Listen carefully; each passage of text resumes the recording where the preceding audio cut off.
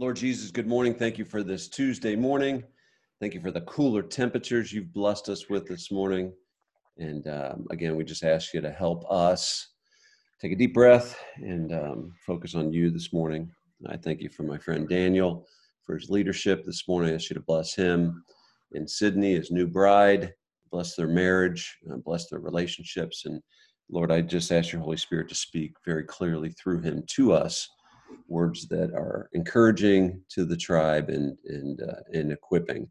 We thank you in advance for all the opportunities that you're going to give us and the blessings and the connections today. Thank you, Jesus. We love you. Amen. Daniel Wirtz, my friend from Alabama, welcome back. Yes, sir. Thank you. All right. Well, good morning, everybody. I am currently on cup one of probably 4 of coffee this morning. So still waking up, but, happy to be here. Thank you, Jerry, for having me. It's a real honor getting to, one, work with you and just see how you lead, but also to have you invite me on to something like this. So I'm just very appreciative of it. All right, this morning, if you guys have your Bibles, guys and gals, if you have your Bibles, go ahead and turn to Ephesians chapter 5. We're going to be Ephesians 5 this morning, and we're going to get to that in a little bit, but we're going to start at verse 14. And what I want to do is I want to take a look at something that, quite honestly, I have been learning a lot in this season of life. And one of the other things I've noticed is that I've had so many conversations with people, both in and out of the church world, and in and out of the faith, that this same thing keeps coming up in every conversation in some form or fashion. And I think to kind of better explain that, when I take a step back and I evaluate the past 5 months, how many of you remember March?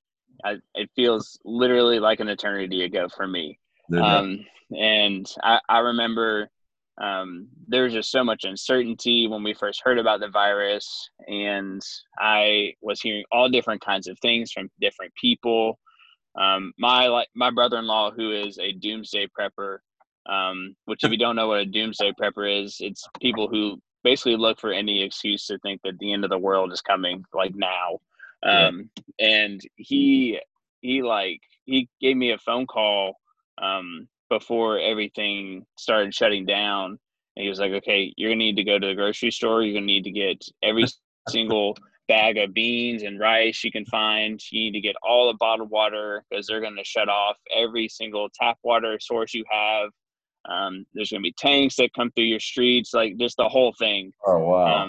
And yeah, it was wild. And I think that, what that conversation kind of communicated to me, and what I remember from a lot of other conversations, is that nobody really knew what was going to happen. Right. And when I think about, from then to now, it's just kind of been this ebb and flow, this up and down of, okay, we're forced to stay at home, and then we're adjusting to that kind of lifestyle, and then things start to open back up. And so we kind of readjust to that kind of lifestyle. But then, there's a spike in cases, and there's more people that are getting infected with the virus. And so there's a readjustment that's happening. And there's just kind of this up and down kind of effect that we're kind of trapped in. And I think the feeling and the sentiment that I keep hearing over and over again is that people are saying, I'm just tired. Yeah. And I don't think that is a exhausted kind of tired. I think a better word for that is an apathetic kind of tired. So in other words, like, I'm just over it. I want things to go back to normal. I want to see my friends. I want to be in the office. I want to be able to go and eat inside a restaurant without wearing a mask, like all these different things. I think everybody on some level is feeling this sense of apathy. And to be honest, that's something that I have struggled with as well over the past few weeks. And it's really the first time in my life that I've ever struggled with that. I'm a very driven, focused kind of person, but I think this season has really crept in a sense of apathy that I've kind of had to learn how to deal with. And it was really in one of those days where I was feeling the effects of that I felt like God directed me to this passage in Ephesians 5. And so I'm going to start again in verse 14. And it's going to be a little bit down in the verse. And it starts like this. It says, "Awake, O sleeper, and arise from the dead, and Christ will shine on you. Look carefully then how you walk, not as unwise, but as wise, making the best use of the time, because the days are evil."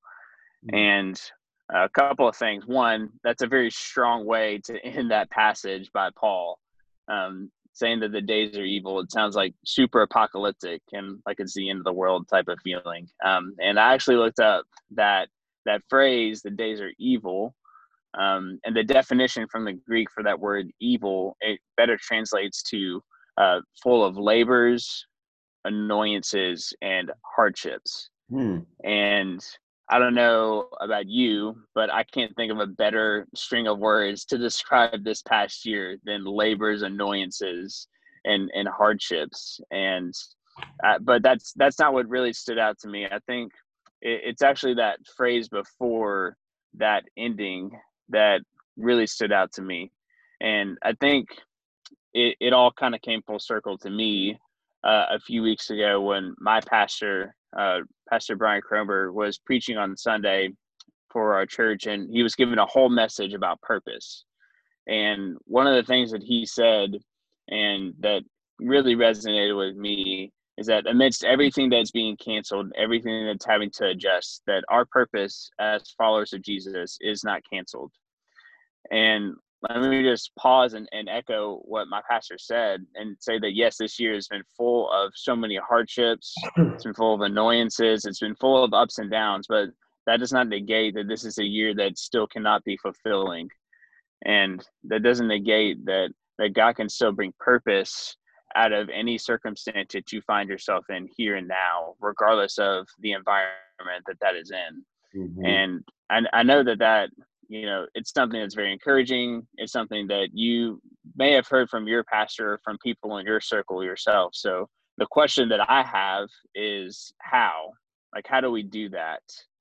And I think that that's where really the heart of verse 16 comes into play, from this passage in Ephesians 5. And it says this, it says, making the best use of the time because the days are evil.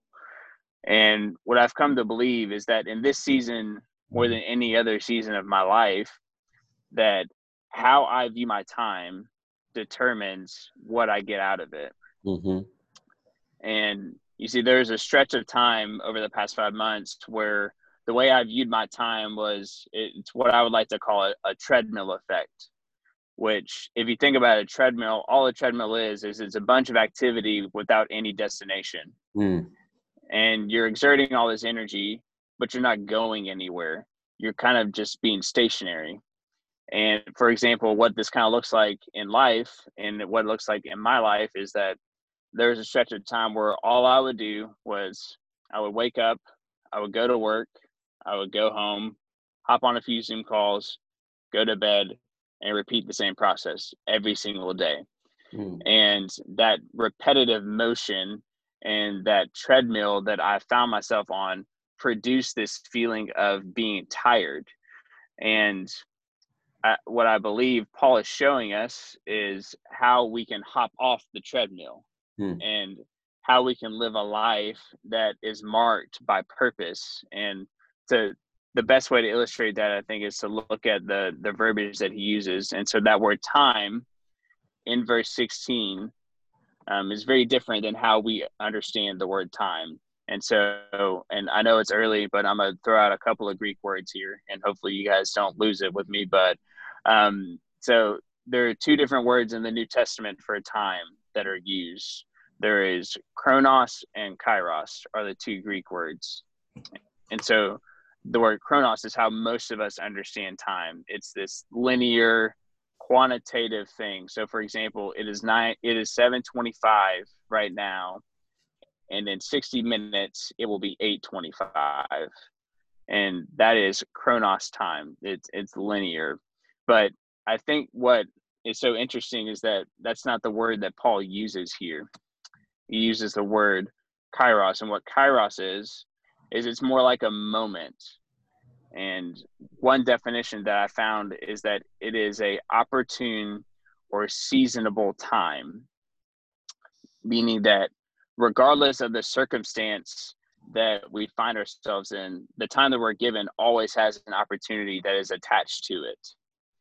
And what I've learned over the past few weeks is that I will always make the most use of my time when I'm choosing to live in the purpose that God has given me within that time.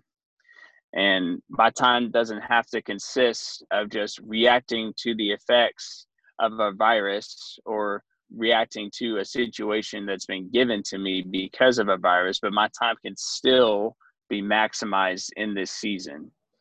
And in other words, and this is really what I want to kind of land on, I cannot control the circumstances that I'm in, but I can always control my response. Yeah. And I think that that's the same for all of our lives, that before we were even born, the scripture says that God had a purpose picked out in our life. So essentially he saw the entire earth and he saw all the issues, and he said, okay, I'm going to create Jerry to solve this problem, and I'm going to create Daniel to solve this problem, and so on and so forth.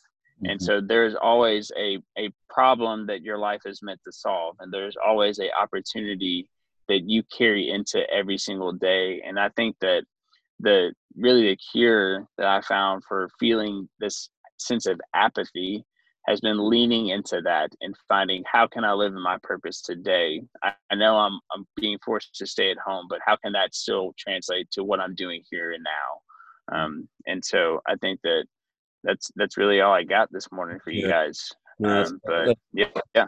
That's good, Daniel. No, it's solid. A couple things really quick. One is this year's not been canceled. And that totally contradicts everything that I'm seeing on social media for sure. All the jokes around 2020 and which it is hard.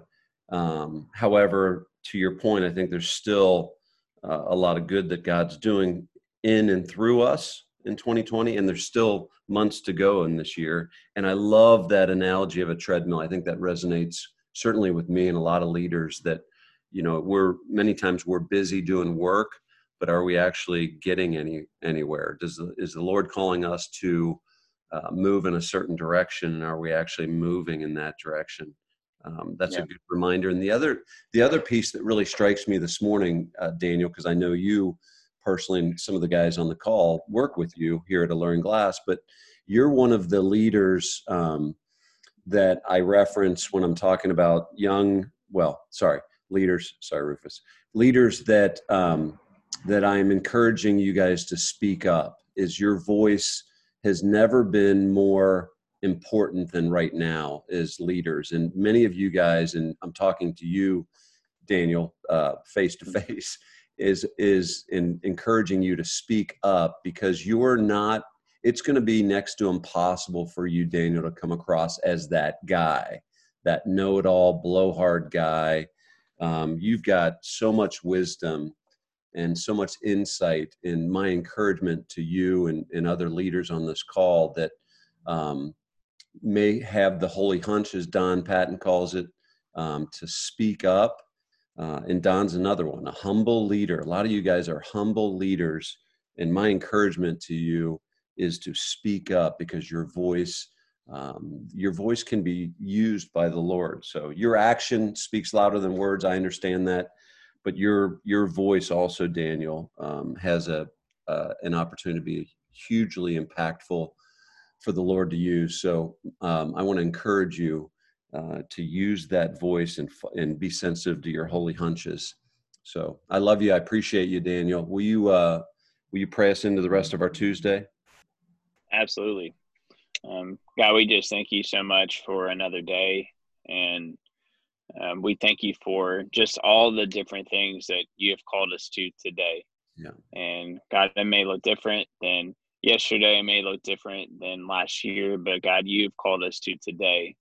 And you have given us people, you've given us opportunity, you've given us so many things that we get to help shape and impact. And God, what an honor it is that you didn't just save us and you didn't just forgive us of all of our sins. And if you did, that would have been enough, but you took it a step further Yeah. and you gave us something to do. You gave us something to work towards and people to impact. You essentially, you gave us a purpose to fulfill. And God, what we know is that that is such a gift, and there's nothing like knowing that you are walking in your purpose every single day. And so, God, I just pray for all of these leaders on this call. God, I pray for a supernatural vision to see the people that are in front of them today, not as projects, but as people that you love dearly. God, I pray that you would just help everybody to see every single person as someone who is made in your image and someone who you love so dearly. And God, I pray that you would help us to have that same vision for every single problem or every single thing that we get pushed across our desks today. God, help us to see that as an opportunity to grow. Help us to see that as an opportunity to make our organizations and make ourselves better. God, help us to, again, just carry that light that you have called us to carry, and that by just our presence, that we would make our environments better today. And so, God, we love you so much, and we thank you for all that you're doing in our world, in our nation, and what you're doing in us. And it's in Jesus' name we pray. Amen. Amen. Very well done, my friend. Have a great day, Thank you, guys. sir.